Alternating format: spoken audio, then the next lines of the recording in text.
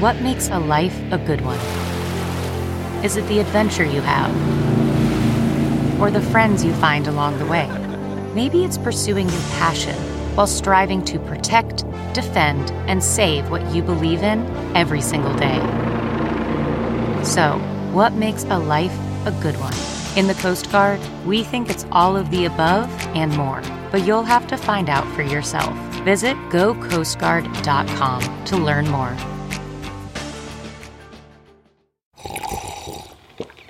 That's not just the sound of that first sip of Morning Joe. It's the sound of someone shopping for a car on Carvana from the comfort of home. That's a good blend. It's time to take it easy, like answering some easy questions to get pre-qualified for a car in minutes. Talk about starting the morning right. Just like customizing your terms so your car fits your budget.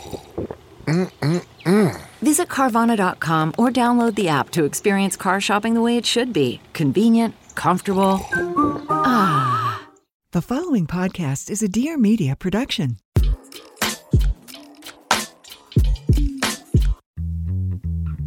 Thank you so much for joining me for Balanced Black Girl Podcast. My name is Les. I'm your host, and Balanced Black Girl is the place to be if you're trying to be healthy, happy, thriving, because that's exactly what we talk about every week on this podcast. And I'm actually really excited to welcome back a guest who has been on the show before, but a lot has happened since the last time she was here. So please join me in welcoming back Monique Melton, mother, entrepreneur, anti-racism educator, podcast host, and just wonderful human. Welcome back, Mo. Thank you for having me. I feel so like I remember our first episode. I feel like it was years ago. It was 2019. That was so long ago. So long. Like ancient. Mm-hmm. And now look at you, like glow up. Look at you. Okay, we got to talk about so much. We do. First, when you were last on the show, you were still living in D.C. I remember. I was still living in the Americas. You were still living in the Americas. Yeah. Tell the people where you're living now. Now I'm in Spain. I'm in a whole nother continent. Yes. Like, whoa. In 2019, right. I would have never thought. Never. No. So how did you move to Spain? How did that come to be? So I hosted a retreat in 2019. So beginning of 2019, I would have been like, but towards the end, I hosted a retreat in Spain. Loved it. And while I was there, I was just like, I could see myself living here. So I called my husband and was like, we should move to Spain. Yeah. And he was like, okay. Yeah. Like he didn't even say, no, I don't want to do that. You know, no. He was like, let's do it. Yeah. And we started the process, but then the pandemic, that slowed everything. That slowed everything down for everybody. Right. So we moved in 2021. So we've been there for 2 years now. 2 years. And what was it about Spain that you loved that made you want to move? I don't know. It just felt right. Like I've been in different places. It just felt good. It just felt good. I mean, maybe it was just also the incredible people I was with too. We were just having so much fun. Yeah. But it felt right. It felt right. It did. Yeah. And how has it been since then with the adjustment? You also have 2 young kids. It's been ghetto. No. It's a big change though. It's a huge massive. change. Like my experience there during the retreat versus living there, very different. Yeah. Very different. Which is obviously the case. Like it's life. You're grocery shopping, you're living, you're doing your thing. But it's been a huge adjustment. I think I did an Instagram post of like things that I didn't expect to miss. Yeah. The time difference is massive because in the mornings, for my mornings, everyone's still asleep. Yep. So I'm just like, it's too quiet. Yeah. If I want to call someone, unless it's emergency, I'm not calling someone just to be like, hey, what you doing? Right. And waking you up in the middle of the night. So it's a little too quiet. And we're still making friends. We've made some friends who are amazing. Shout out to my friends. But it still feels like it's just, we're still in the adjusting phase. We're learning the language, you know. But I've been flexing my Spanish since I've been in the States. I'm like, hola. I know. I heard you in New York. Girl, I'm like doing it big here. So much Spanish. But the kids are doing amazing. Yeah. Their Spanish is incredible. They learn so fast. Like They're sponges. They picked it up so fast. So I love that for them. And my husband's picking it up fast too. But it's definitely been a huge adjustment. And I miss Target. That's fair. We don't have anything like it. And I miss brown sugar Pop-Tarts. Yeah, that is very American. And grits. Yeah. And seasoning. Mm-hmm. They don't be seasoning like that. Yeah. No offense to people who like Spanish food. I think you should do what you want to do, live your life. But I need a little more seasoning. Right. Just a little more. Yeah. Cocoa. Yeah, for sure. Yeah. So do you see yourself staying in Spain? You know, I made a list of all the things that I would want in a place to live. And surprisingly, Spain hits almost all of them, except not being close to family and not being a lot of Black people. Yeah. So those are big things. Right. Yeah. So we want to stay for a while. We definitely want the kids to finish school. They feel really safe. Although my son came home from school today, he was so mad somebody broke his glasses. And I was like, oh, buddy. But, you know, that stuff. That's not like they were picking on him. Yeah. But the kids are doing really good. So I think we're going to stay for a little while. This is my first time back to the States. It is, since I left. 2 years. Yeah. I'm like saying the States as well. Like that's very European. Feels like a different country in and of itself. Exactly. And people in Spain, when I tell them where I'm from, they're like, why'd you move here? And I'm just like, why do you want to live in the States? Right. They think it's just Hollywood. Everyone's like got so much money. And I'm like, do y'all realize that there's a lot of poverty and a lot of guns? Yeah. And there's some good food too. It's some good chicken. I had some chicken and pancakes. I'll never stop thinking about them. You know, I would love to talk a little bit more just about expat life and the things about it that we may not expect, because I do think that a lot of people are looking at, okay, if I were to leave the States, where would I go and what does that look like? And it is a big move in so many ways. How has it been for you, whether that's building community or feeling like a place that is foreign is now home? Like, does it feel like home yet? It's interesting. Like when I come back from a trip and I'm like, oh, wait, Spain is home. Like I'm going home. Yeah. And I remember feeling like, wow, this is huge. It's a place that as a Black woman, especially like plus size Black woman, you can easily feel out of place, especially just trying to go shopping, for example. I remember going to the store and I was like, I didn't know how to ask for a bra. So I just pointed to my boobs and I was like, do you have? And they were like, no, we don't carry your size. And I was just kind of like, wow. But whereas like I can go to Target. Like the bra I have on now is from Target. You know, this is not sponsored by Target, by the way. But Target, if you do want to sponsor, we need to get on that. Call me. Let's do it. Let's do it. But so it's so easy to feel othered. And then also the staring. Yeah. The staring should be illegal the way that it is. Like it is so intense. And the first week we were there, my kids even noticed. They were like, why is everyone staring at like people would literally stop in their tracks, point, grab their friends, point at us, even like little kids. Yeah. And little kids, you think, oh, well, they don't know any better, but all the little kids doing it, like, what is going on? Yeah. You know, and people are like, well, maybe they think you're a celebrity. I'm like, sure, maybe, but that still doesn't make me feel comfortable. And I'm not a celebrity in any way. People take pictures of us. What is going on? Yeah. So, you know, making friends is tough too because I'm not fluent in Spanish. I'm learning. And, you know, going like even while I'm here, I'm not used to speaking in English and people just understanding me. Right. You know, like when I was out last night and I was talking and the people who were standing next to us, I was like, oh, wait, they can probably understand me because I'm speaking English. They probably speak English too. You know, you just, my brain hasn't clicked yet that, oh, wait, everyone here probably speaks some English. Yeah. But making friends is challenging because if you don't speak Spanish fluently yet, you're going to be making friends mostly with like other expats and stuff, which is fine. All my friends are expats. Yeah. But that like meeting someone at a grocery store or just having those like conversations or going places, it can be a little bit like shout, like very simple conversations. Like, and that's just going to take time. Yeah. It's going to take time, big time. When we go to the kids' school, a lot of the parents speak Spanish. And so we're not going deep in like world views or anything. It's like, where are you from? Yeah. Kind of simple conversation. Yeah.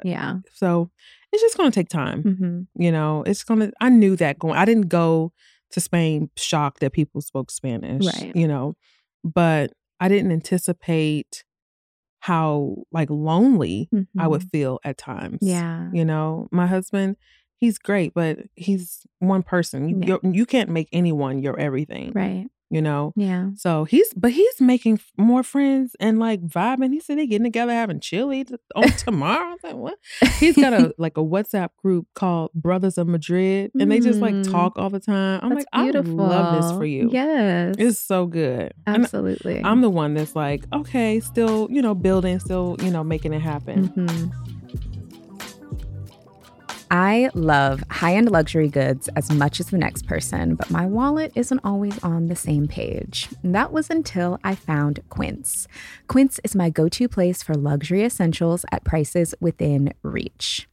I love that Quince creates timeless classics that never go out of style, and you'll have them in your closet forever.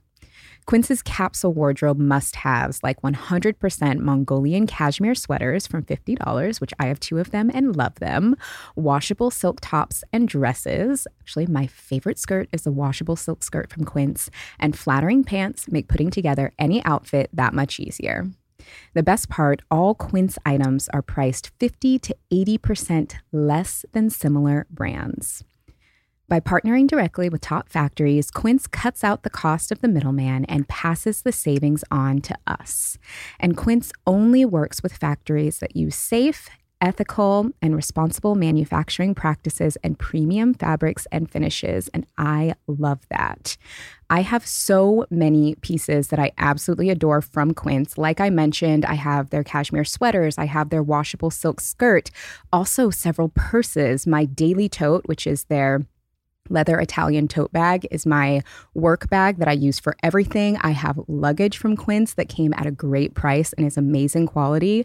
Anything that you want, they have a version of on their website. Get affordable luxury with Quince. Go to quince.com/balancedless for free shipping on your order and 365-day returns. That's QUINCE.com/balancedless, BALANCEDLES, to get free shipping and 365-day returns. Again, that's quince.com/balancedless.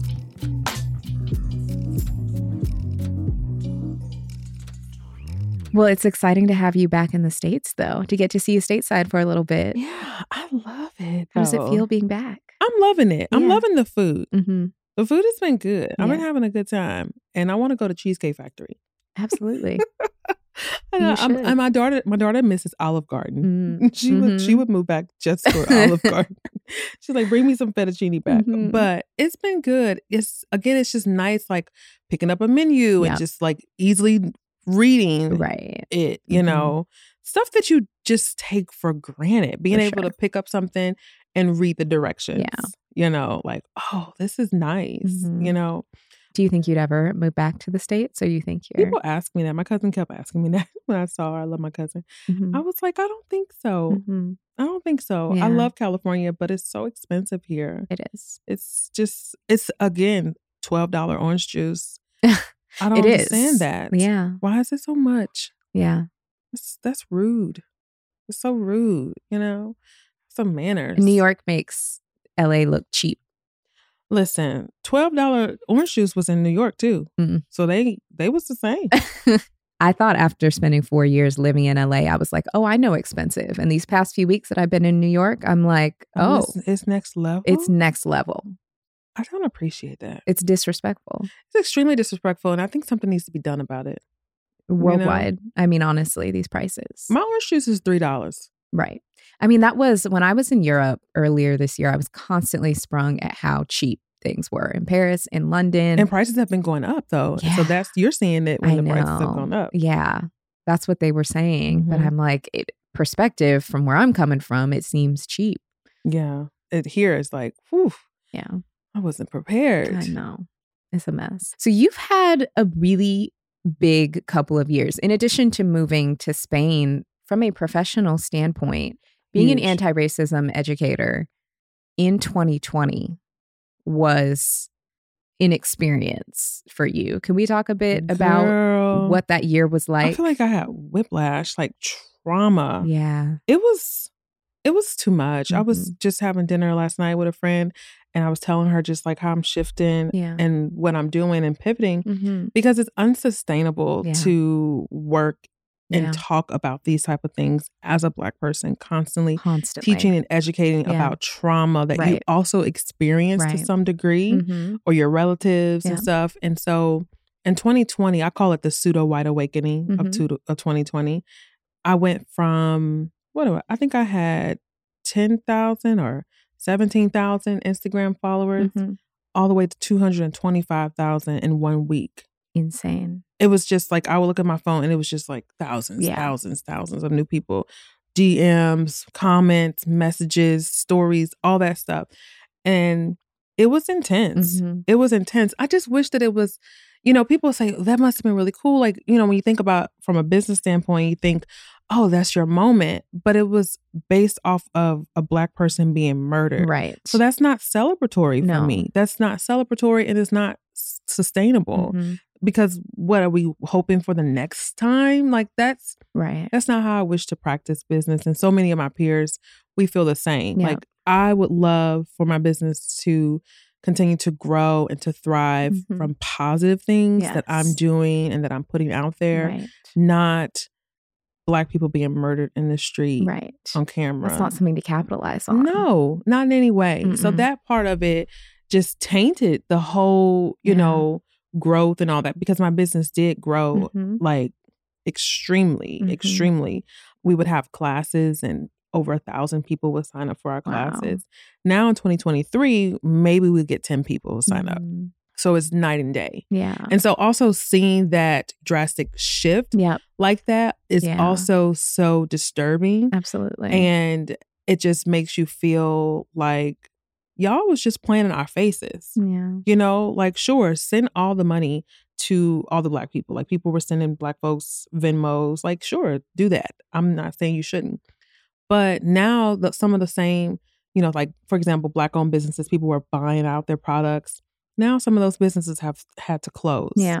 They tried to buy the inventory to keep up with the demand, but the demand didn't remain. Right. And so it's hard also to not internalize that as, well, what did I do wrong? Yeah. Why couldn't I be able to sustain this? Well, it was never sustainable. It was a moment, a fleeting moment that was not going to stay because the motivation wasn't in the right place. Right. So I've been shifting. Like we have the school, the Shine Bright School, which is beautiful. We have a lot of great programs and experiences. But I, as Monique Melton, have been shifting to do more things. Like I'm writing my book. I'm not taking money advice from white women. That's my book. When does it come out? Do you know? It's 2025. Okay. June. Yeah. Think about it, because next year is 2024. Yeah. Yeah, June 2025. So that's going to be amazing. And I'm doing a lot of coaching, very exclusive coaching. Very exclusive. And, just taking naps, resting. Absolutely. Enjoying my family. Like taking the pressure off of feeling as though I need to martyr myself. Right. Because even though I said that I would never do that, it was still way too much to be teaching and working in that capacity. Yeah. So I'm glad that the school can grow and exist and thrive without me having to put so much labor, emotional labor into it. That's re-traumatizing. Right. Because it's like, I was telling my friend just yesterday, it's like being a professor teaching surgery, but yet you're squirmish. It's like, I can't do it, but you still need the students still need to learn. They still need to know how to do it. It just doesn't need to be me. So we have experiences where they're going to be peer facilitated, which I love that, because I believe when it comes to anti-racism, dismantling white supremacy, pursuing Black liberation, that's white people's responsibility. That's not my homework. Right. Right. Like I can write the books, I can create the classes. You should definitely be on the Black folks' direction and Indigenous folks and brown folks and such. But y'all need to come together and gather y'all selves. Like folks will ask me, well, what should we do? Well, that's the question y'all need to be asking yourselves. Yeah. Look at your mama, look at your daddy, look at your people and say, why are we not getting our shit together? And let's do it. Absolutely. Like That's what needs to happen. So we'll create the resources, which we have. Yeah.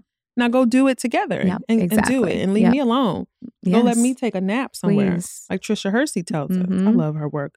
Don't you love the nap ministry? Mm. So yeah, it's definitely been a journey. I appreciate the growth and what it's done for me and my family. Yeah. While also holding space for the tension that I would not have experienced it, or maybe I would have, but I did experience it from a place of trauma. Yeah.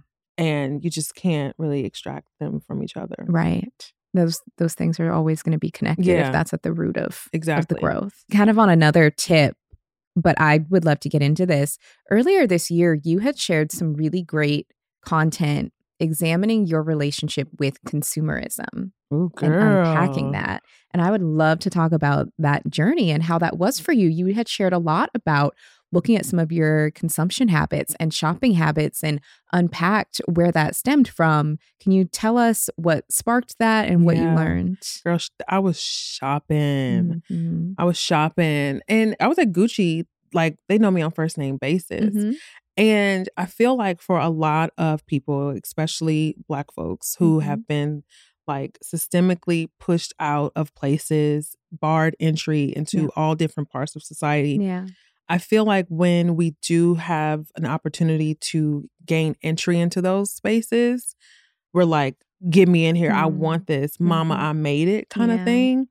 And, you know, I don't fault us for responding to our trauma in that way, but I do encourage us to heal so that we can be more grounded in our practices around money, because we do have a lot of trauma as our ancestors were bought and sold. Right. So our relationship with money is pretty toxic and has it's complex, it's very nuanced, and we need to heal it. And that's not at Gucci. You know, like, sure, go to Gucci, do your thing, but it can't end there. And so for me, my scarcity mindset, I used to think it was because we were paycheck to paycheck at one point. But it goes so much deeper than that, because once I was at a point where that wasn't the case, it was still there. The fear and the worry and all that was still there. Yeah. And so, I read the Afro Minimalist Guide to Living with Less. And she suggested doing a shopping freeze situation for a certain amount of time throughout the year. And I read that book in December. I think it was December I finished it. And I was like, okay, I'll do it till the spring. And then I was like, I think maybe by February, I'm going to do it for the whole year. Now, mind you, I was shopping almost every week, or at least browsing online, putting stuff in a cart, not always purchasing, but still still in a very like consumer mindset, never really satisfied with what you have. You just become so insatiable. And that just transcends through different aspects of your life. It does. And so I was like, I'm gonna do it for a year. I'm not buying anything that I don't need. Love it. And I'm not bought anything. Yeah. I do need some new tennis shoes. They stink and they're dirty and they just need to be replaced. But my husband's like, please buy some new tennis shoes, like my walking shoes.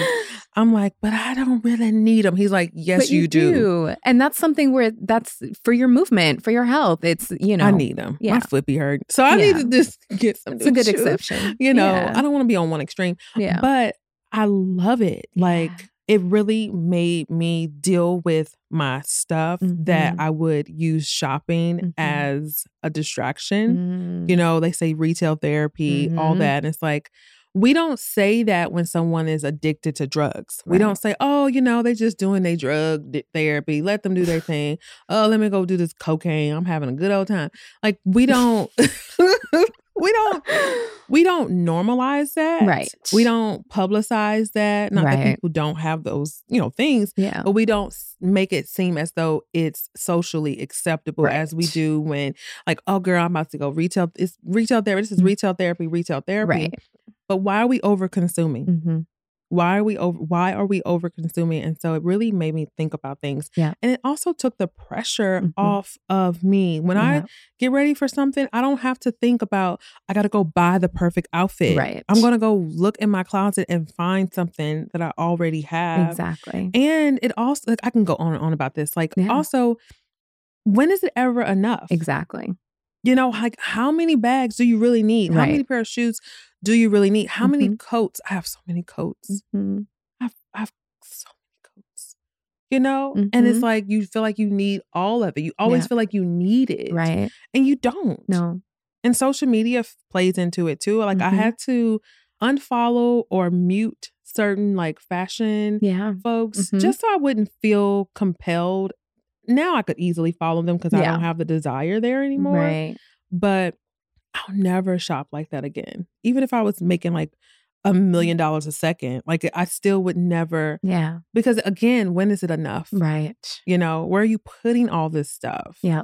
Like all this, and I told my kids, I was like, I'm sorry, mommy modeled overconsumption to you, and I'm gonna work on that. And they were like, oh, it's okay. Yeah. You do shop too much though. You was at Gucci too much.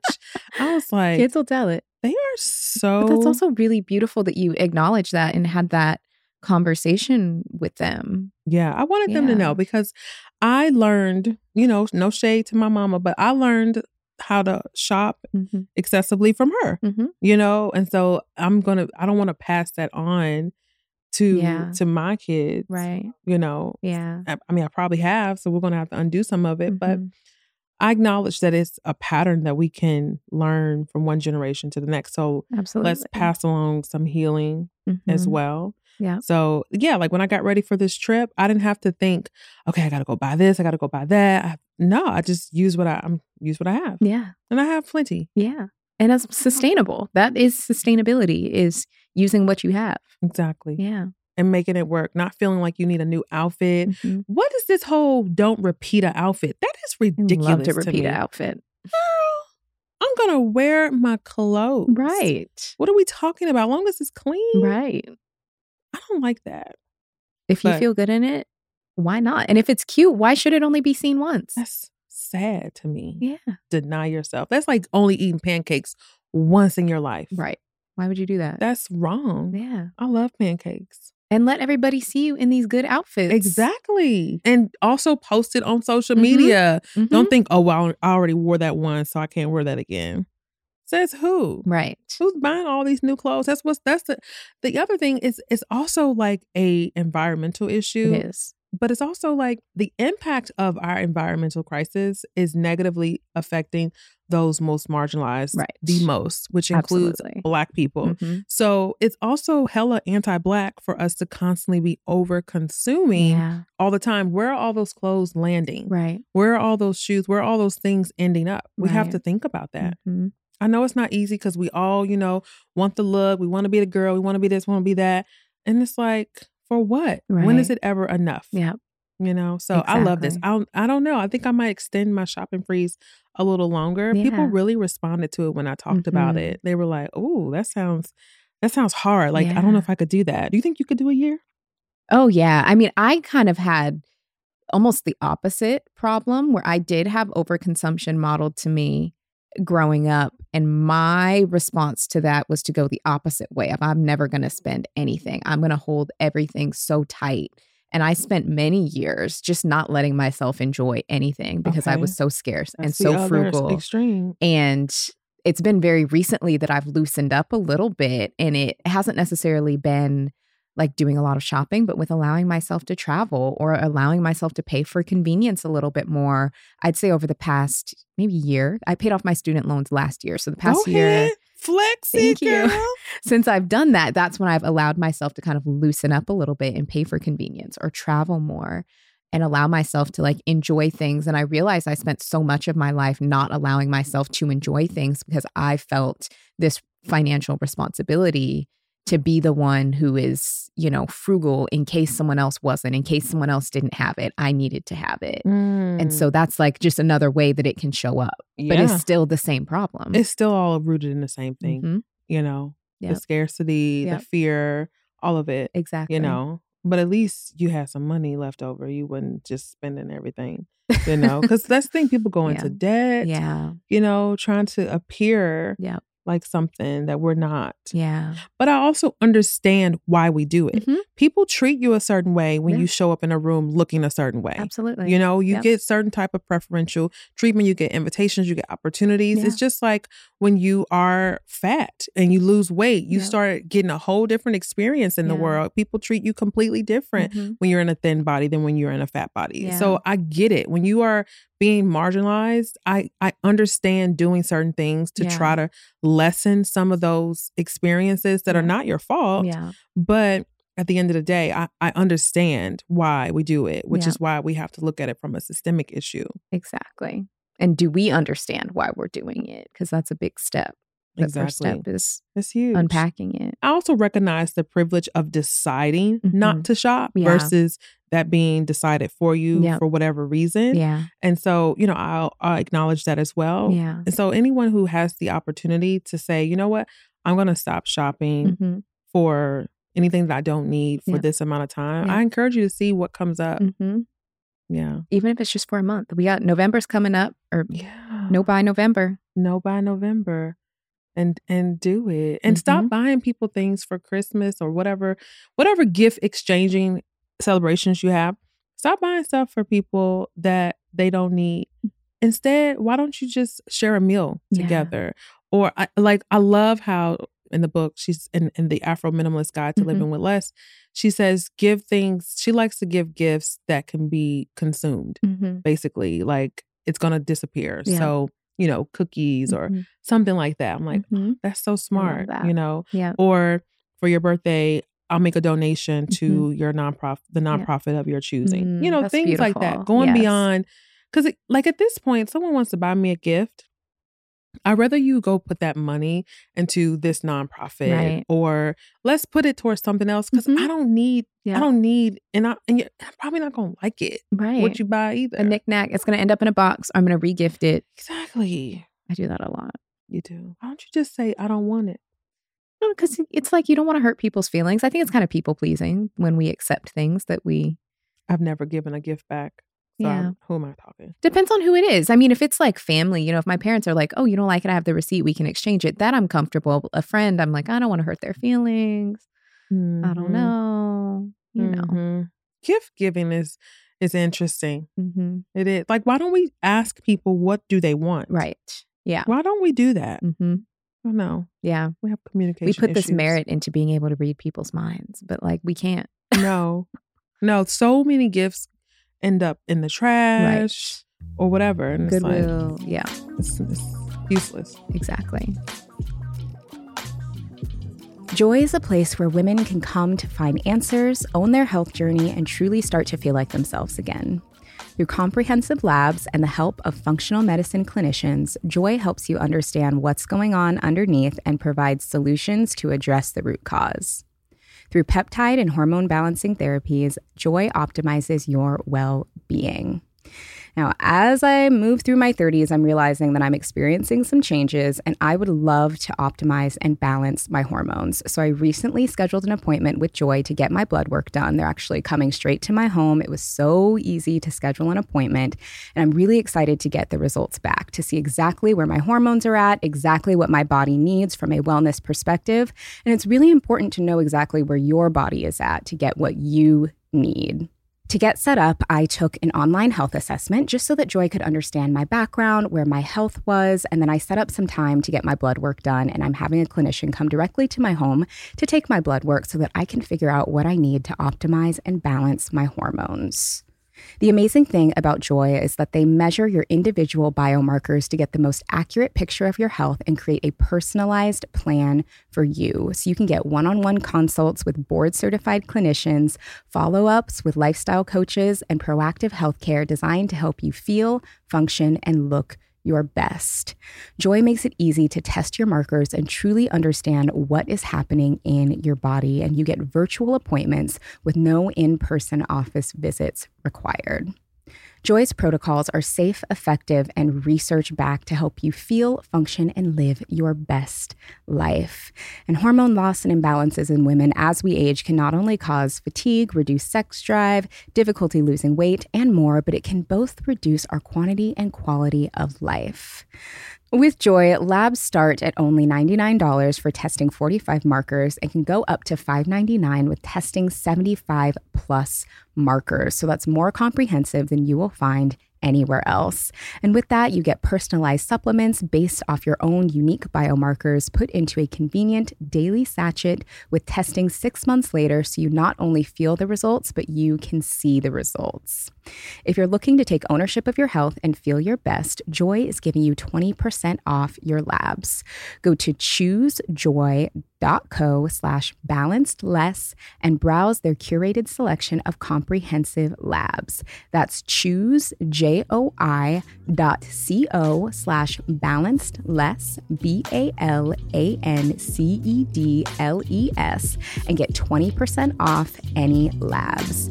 Choose joy and feel like you again.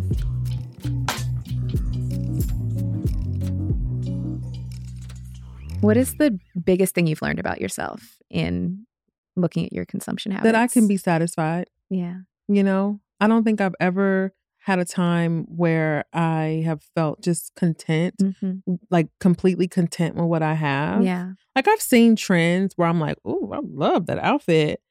And then that's fine. Versus, oh, where do I get that from? I got to buy that. I got to have that. Yeah. I don't like that feeling where you always are chasing something. Yeah. I feel really good about feeling content. Yeah. It's That's good. Beautiful. Because it can be anything. It could be makeup. It can be shoes. It can be jewelry. I'm like, I don't need all of this stuff. Exactly. So I feel proud. Yeah. Something that I ask a lot on this podcast, I mentioned it in multiple episodes when we're looking at these habits or things that we do, is who is benefiting from this? And oftentimes for so many of these things, the answer is not us. Exactly. It's some white man somewhere making a lot of money off of us. A whole lot of money. Who Somebody don't even with a like lot more us. money than us. And we're giving them what we have when we No could thanks. we could use it in other ways. Exactly. Yeah.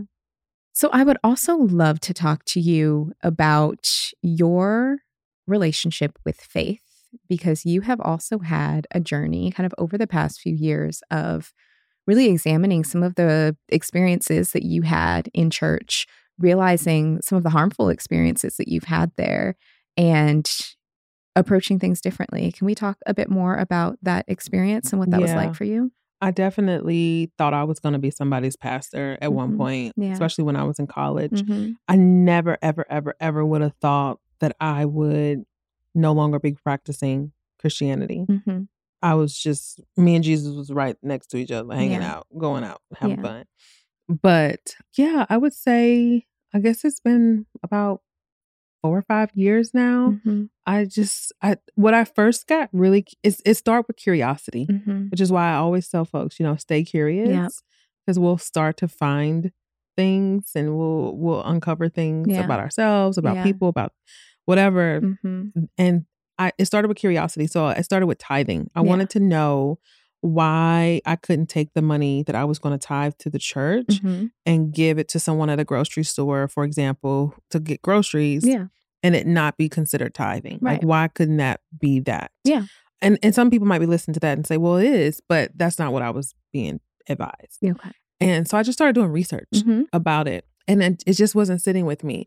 And then I started doing research about homosexuality and why are folks saying that this is a sin? And because it just didn't make sense to me. Yeah. I didn't understand it. Yeah. And I needed to know, like, what is the reason why people say this? And so I found this book that basically broke down the different scriptures that people would reference to suggest that it is. And it laid it out, not trying to convince you one way or another. Yeah. And just within like a first couple pages, I was just like, yep, I'm so like this. Nope, this just ain't it. And so there was that. And then the race, like the racism and just how the church just, especially the evangelical, like the white evangelical church just refuses to acknowledge the pain that Black people continue to experience, especially in the church and the gaslighting and then the experiences that I was having with people, dismissing my experiences and coming for me. I was like, this is just not what this should be. Yeah. And it was interesting because my husband and I both were very, very devout Christians. Yeah. And he was open to exploring as well. Because I wasn't sure, like, that's a very personal decision. You can't make somebody, and I would never want to make someone decide what their faith should be or shouldn't be. And I have a lot of respect and appreciation for Christianity, especially for how many Black people used it and continue to use it to navigate all these different systems of oppression, while also acknowledging the ways that Christianity has been a part of that oppression, or at least it's been weaponized in such a way to be a part of it. And that's the fullness that is challenging to hold space for. For some people, they can hold space for all of it and still wish to practice it. And I feel like that's their right and they should do that. And for other people like myself, they can hold space and say, I'm not interested in pursuing that any longer. And I just really want us to respect that we can have different beliefs, we can have different practices. But if your beliefs are rooted in my oppression and your practices are perpetuating systems of violence, then that's where I draw the line. Right. You know, and so if you're going to use your religion to justify being anti-trans, for example, then that's not a religion that I really want to interact with in any way, you know? And so when people use religion like that, I think that's really violent and it's really manipulative because it doesn't need to be that way. You know, I studied Jesus. I remember I took a course in college where we studied Jesus of faith, and then it was like Christ of faith, and then Jesus of history. And so we studied him from a historical perspective and also studied him from a religious perspective. And never in any of those studies was there anything that represented the hate and the violence that a lot of people will say they're upholding in the name of Christianity, because it's just not true.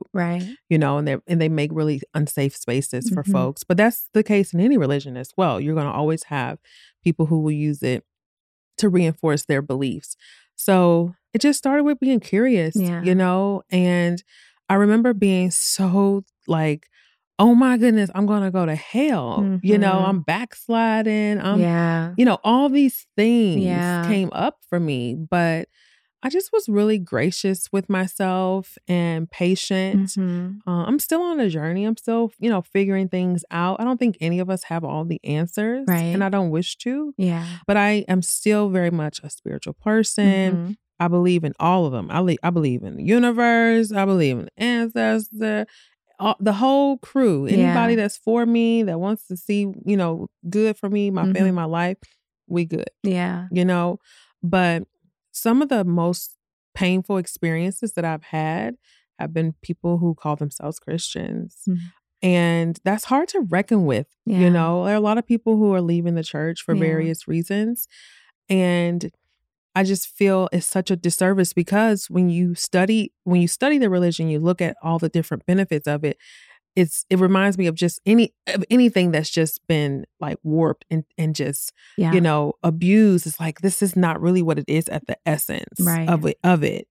So, but it's been really hard. It's been really hard in some ways, but also it's been really liberating. Like now I feel comfortable exploring different things, whereas before I felt like I was not being a good Christian if I learned about this or I learned about that, or, you know, whatever. But it feels really good. I just started questioning everything. I question monogamy. Do I really do I want monogamy because that's the Christian thing to do, or is that what I want to do? Thankfully, I didn't need to experiment to figure that out, because my husband was definitely looking at me like, okay, like, wait a minute. I want to support you, but what's going on?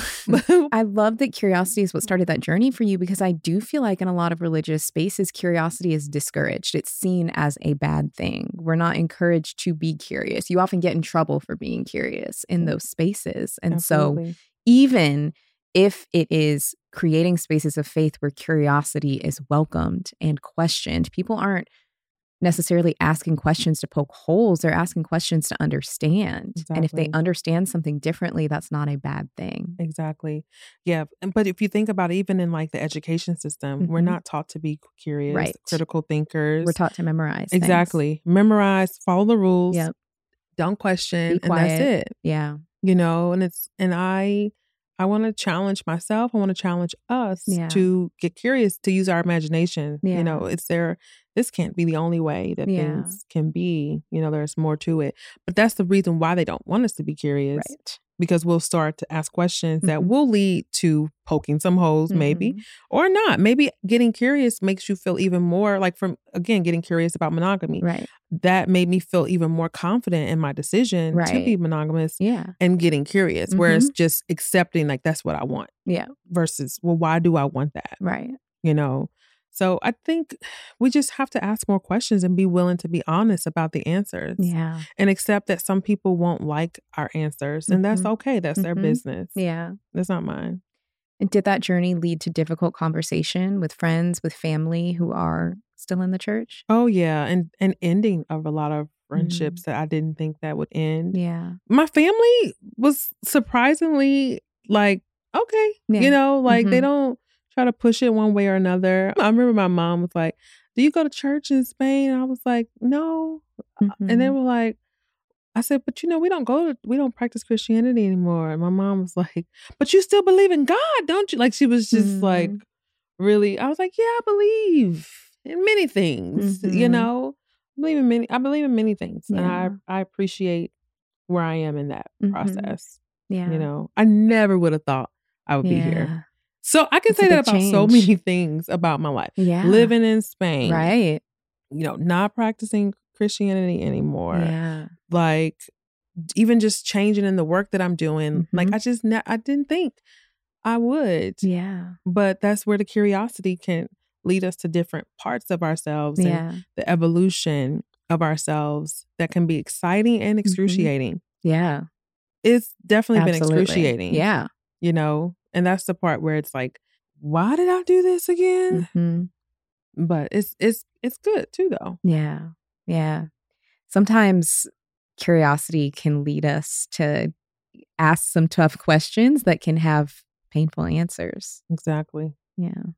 But it's worth it. I want to feel confident and solid in who I am. Yeah. And not just be a version of someone else's rules. Right. And just a manifestation of what other people say I should be. I want to be confident and solid in who I am and be intentional about who I'm becoming. Right. Yeah. That's not been easy, though. I can relate to that a lot because I think in a lot of those spaces, there's very much a promotion of like one way of being and one set path. There is such a, I think, focus, especially in religious spaces, if you're a woman, on getting married, having kids as soon as possible, doing that as much as you can, and that, like, that is all that you are here for. And for those of us who haven't done that yet, it's like, okay, well, where does that leave us? Exactly. What does that mean? Are our lives not worth living if we haven't done that? What if we never do that? Exactly. Then what? What if you don't want to do that? Yeah. Then what? Then what? Is your life just a waste? Yeah. That's terrible. Right. But there are a lot of people who feel like their life is missing something because they haven't achieved some type of like arbitrary level of something. Yeah. You know, there are a lot of people who have children because they feel like they're supposed to. You know, they get married because they feel like that's what they're supposed to do. Yeah. You know, and maybe you do that and you feel like later on down the line, you think about it and you're like, you know what, this was the right decision for me. Yeah. Ideally. I'd hope that's how people feel. But we don't, because you know how people say to people who are child-free, especially child-free by choice, that you're going to regret it. I hear that a lot. Which I think is absurd. Yeah. But no one says to people who have children, oh, you're going to regret it. And are the people who have children who do regret it, is there space for them to acknowledge that? Yeah. And to be met with compassion? Yeah. Because I think there are a lot of people who are in that space and feel lonely and feel like they can't speak about it because then people are going to feel like, oh, well, you don't love your kids or you don't this or you don't that. Yeah. But I think we just really need to hold more compassion across the board and stop feeling as though we need to tell people what they need to do with their lives and instead support people in the decisions that they make for themselves. Right. There's a lot of judgment. There's so much judgment. And it's like, how you going to judge my life when you're not even happy with yours? Right. You know? Not everybody needs to have kids, you know? You're not wrong. Kids are a lot of work. They are. They're a lot of responsibility. Yeah. You love them, of course, but they require a lot, as they should. They're humans. They're whole human beings that you're responsible for. Yeah. So I think people who decide to be child-free, I think that takes a lot of courage in the world that we're in, but I wish that it didn't. Mm. Yeah. You know? I wish that you could just decide to be what you want to be. As long as you're not trying to be a serial killer. Right. If you're not doing harm. Right. Yeah. But I think sometimes when you make choices that are different from other people's, it almost holds up a mirror to what those people's choices are. And that can make people feel very insecure. When you have curiosity and you ask questions that people aren't prepared to answer, it makes them feel very insecure. And I think sometimes that's where that judgment and defensiveness comes in. Absolutely. Because you're showing them choices that they did have, but they perhaps didn't want to acknowledge that they had, or they were afraid to acknowledge. Yeah. Or they didn't choose because they didn't feel like they could. You put 100 moms in a room. Yeah. And you ask them anonymously, had you known what you know now, would you choose to be a mom or would you choose to be child-free? I imagine that a lot of them would say, I would choose to be child-free.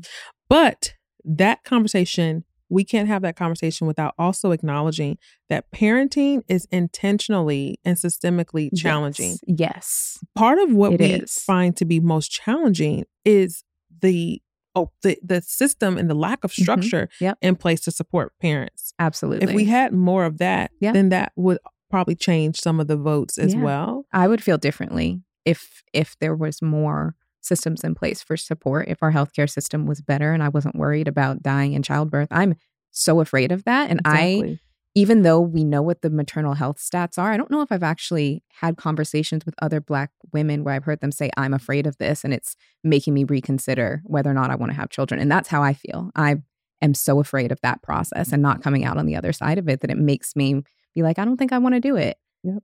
And that's valid. Yeah. That's 100% valid. Yeah. Because so many Black birthing persons are not coming out of it, or our babies aren't coming out of it. You know, my son, unfortunately, we almost lost him because of medical racism. And so we could have definitely been a statistic in that case. And it makes me so angry when I think about it, but also so grateful for just, you know, divine intervention. That's why I'm like, I'm still very much a spiritual person. Yes. But, you know, we're not having these conversations about why people want to be child free, but also some people don't want children because they don't want them. And that's fine too. Yeah. You know, like there could be all the systems in place in all the world, and they're still like, I don't want that. Yeah. No different than I don't want avocado toast, although it's a much bigger, it's a bigger responsibility. Decision. It's much bigger, but I don't like it. Yeah. I don't want it. Well, you won't know it till you try it. I don't need to try it. I don't want. I mean, maybe try avocado toast. Trying a child, that's a big. I'm not trying avocado toast. Yeah. Have you never had avocado toast? We are in Los Angeles and you haven't had. This is the avocado toast capital. It is. Mo. I need a burger on there. Avocado on burgers is delicious. That's fine. Yeah. But then it's not avocado toast anymore. It's fair. A burger. It's a burger with avocado on it. It's just mush. Yeah, but that's why the bread is toasted. It's crispy bread. It's, you know, it's good. It's a good time. It's delicious. But I just, again, like we make people feel like they have to explain their decisions that are, it's like, this is my decision. Like it doesn't matter if you don't like avocado toast. Exactly. It doesn't. No. Unless I was doing a brand deal with avocado. That would be very disingenuous. It would. Although I like avocado. I like guacamole. Okay. Good. But yeah, I do think sometimes we get a little overly concerned about other people's choices. And I feel like social media has kind of heightened that a little bit when we see people online who make other choices or do other things. Sometimes the comment section be wild for no reason. It doesn't have to be. Because sometimes I think we look for other people to validate our choices. Yeah. And so if you're not doing something that I feel like you should be doing or that I want you to do to validate me, then it's like making me question myself. Yeah. We're always looking for external validation. You know, it's like you can validate yourself. Right. And sometimes questioning yourself isn't bad. Exactly. Sometimes being like, this choice I made, was it the right one? Was it a good one? Would I do it again? Sometimes asking that question can be good. Exactly. but also learning how to accept the discomfort that comes in questioning yourself and accepting the truth that, you know what, not every decision that you make is going to turn out to be something that you feel so good about. Yeah. And that's okay too. That's a part of the human experience. Yep. Exactly. I look at outfits and I'm like, what was I thinking? That didn't come out good. But in the moment, it was hitting. Yeah. We've all been there. I could think of one right now. I'm picturing it. It was not cute, but I thought I was getting it when I put it on. And when was it? It probably was cute at the time, but like our definition of cute changes as we change. I'm trying to help. I'm trying to help you. I don't know what was going on. I needed a full length mirror that day, probably. Yeah. So what are some things that you're choosing in your current season of life? What are you choosing right now? Peace. Choosing peace, choosing me. Yes. You know, like choosing growth, which comes with the discomfort. You know, choosing to go after things that I want. Yeah. And not feel like I need to explain things to anyone or justify that. Just peace. I really just feel like peace and joy, abundance. You know, It's like beautiful. just having a good time and just being me, enjoying this life that I get to live. Like sometimes, like I was just reflecting on how special it is when someone shares time with you. Yes. You know, because time is the one non-renewable resource that we have. Yeah. And so when someone says, I'm going to spend time with you, and they go out of their way, that is something to just truly treasure. And so I've been experiencing that since I've been here. Yeah. And it's all like, you know, compact. So it's like, this is so special. I feel so much gratitude for people taking time out of their day to be with me. Yeah, that's beautiful. I was reading this book recently. It's called Off the Clock. It's actually a really good book. It was about time management.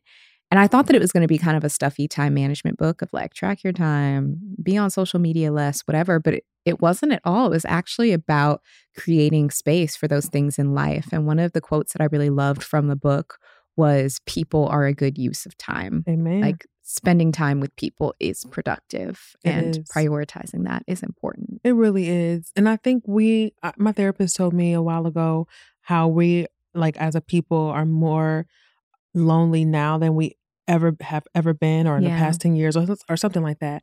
And you know, we think that we're getting connection by being on social media, and social media is cool. That's how I met you. Like social media has its place. And I think even for people where it's inaccessible for them to meet in person and all those things. So, you know, holding space for all that. But I also think that we can do a better job of being intentional about nurturing relationships, like meaningful relationships, carving time out to get on the phone, to get in person, to get to know people, to love on people, to show up for people, you know, just really living a life that's like rich and not in things, but like in people and experiences. Yeah. Like butter. Yeah. It's so good. Smooth and It's just smooth. I like room temperature butter. Oh yeah. I don't delicious. like right out the refrigerator. It'll tear your bread up. Right. You need it smooth. Exactly. Yeah. I've been thinking about that a lot because I get people asking me a lot of questions about making friends as an adult. Do they have a hard time making friends? And it's like you start asking a little bit more questions about why that is. And they're like, well, I didn't want to go to this thing after work, or I didn't want to go visit this person, or I didn't. And sometimes community is inconvenient. Yes. But it's worth it. Say that. That's the quote. Sometimes that is community so can be true. inconvenient. It's not going to always fit into your perfect daily routine and what's going to be convenient for Come you, on but now, connection sis. is worth it. Come on, sis. That is come on, y'all. That right there. Yeah. It is so inconvenient sometimes, you know, like, let's be real. A lot of us love chilling on the couch. I love being at home. Yeah. I'm counting down the days till I go back home. Like, I love what I'm doing here, but don't get it twisted. I love being on the couch. So, like, it does require effort. And it's like we want the thing without having to do the thing to get the thing. Right. So it's like, just give me the thing. Yeah. That's not how it works. Yeah. You know, Exactly. It was so easy to make friends when we were in school. All you had to do was show up and you had to be there. Yeah. You know, whereas now you don't have to be in some of these spaces that you are going to need to show up in order to cultivate some of those relationships, you know. And sometimes it also is like, I like you. Can we be friends? Yeah. I say that to people. And they're like, of course they say yes. Who's going to say no? Yeah. But then the following up and the building it and nurturing it is that. Or sometimes, and I do blame social media for this, we feel like time with friends has to be this big fancy thing. We have to take a trip. We have to get dressed up. We have to go out to eat and do it for the gram. And sometimes you just want to go to your friend's house and watch TV, make dinner, run errands together, do nothing. Do nothing. Just sit around. Yeah. Just sit around. And those are actually kind of the best times. I miss running errands with friends. Like, let's just go do this and that. Yeah. Those days are gone because I'm not running errands with friends in Spain. Yeah. Chris going to the store. I'm staying at the house. Yeah, but those are those precious things that we take for granted. Yeah.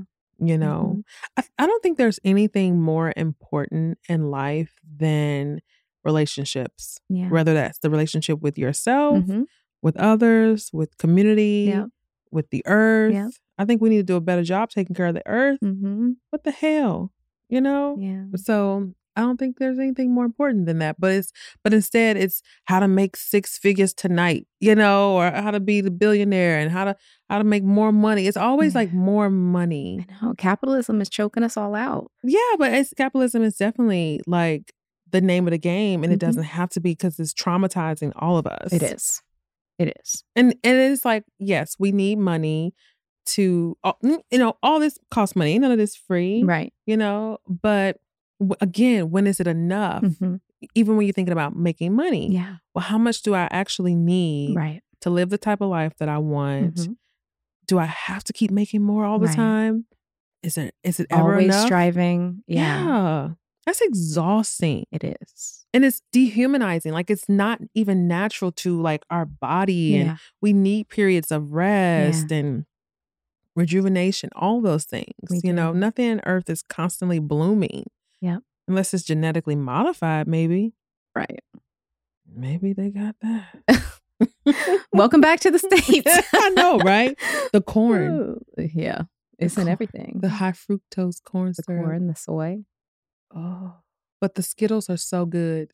They're that nasty. red 40, really.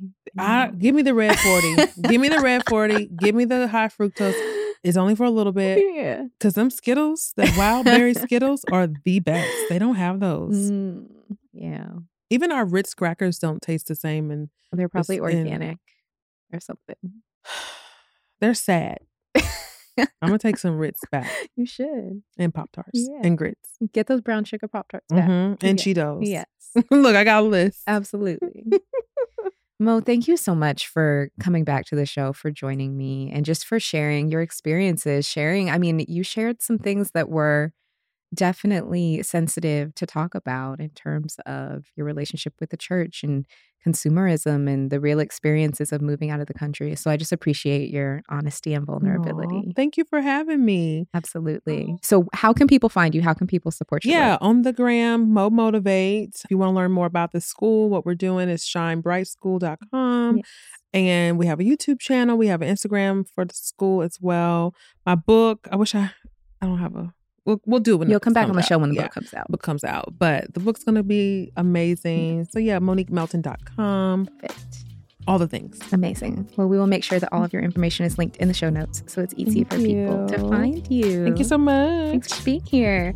So thank you so much for tuning in this week. I hope you enjoyed this conversation. If you did, please leave us a rating and review. It helps so much. Make sure you're subscribed on Apple, Spotify, YouTube, and I'll see you next week.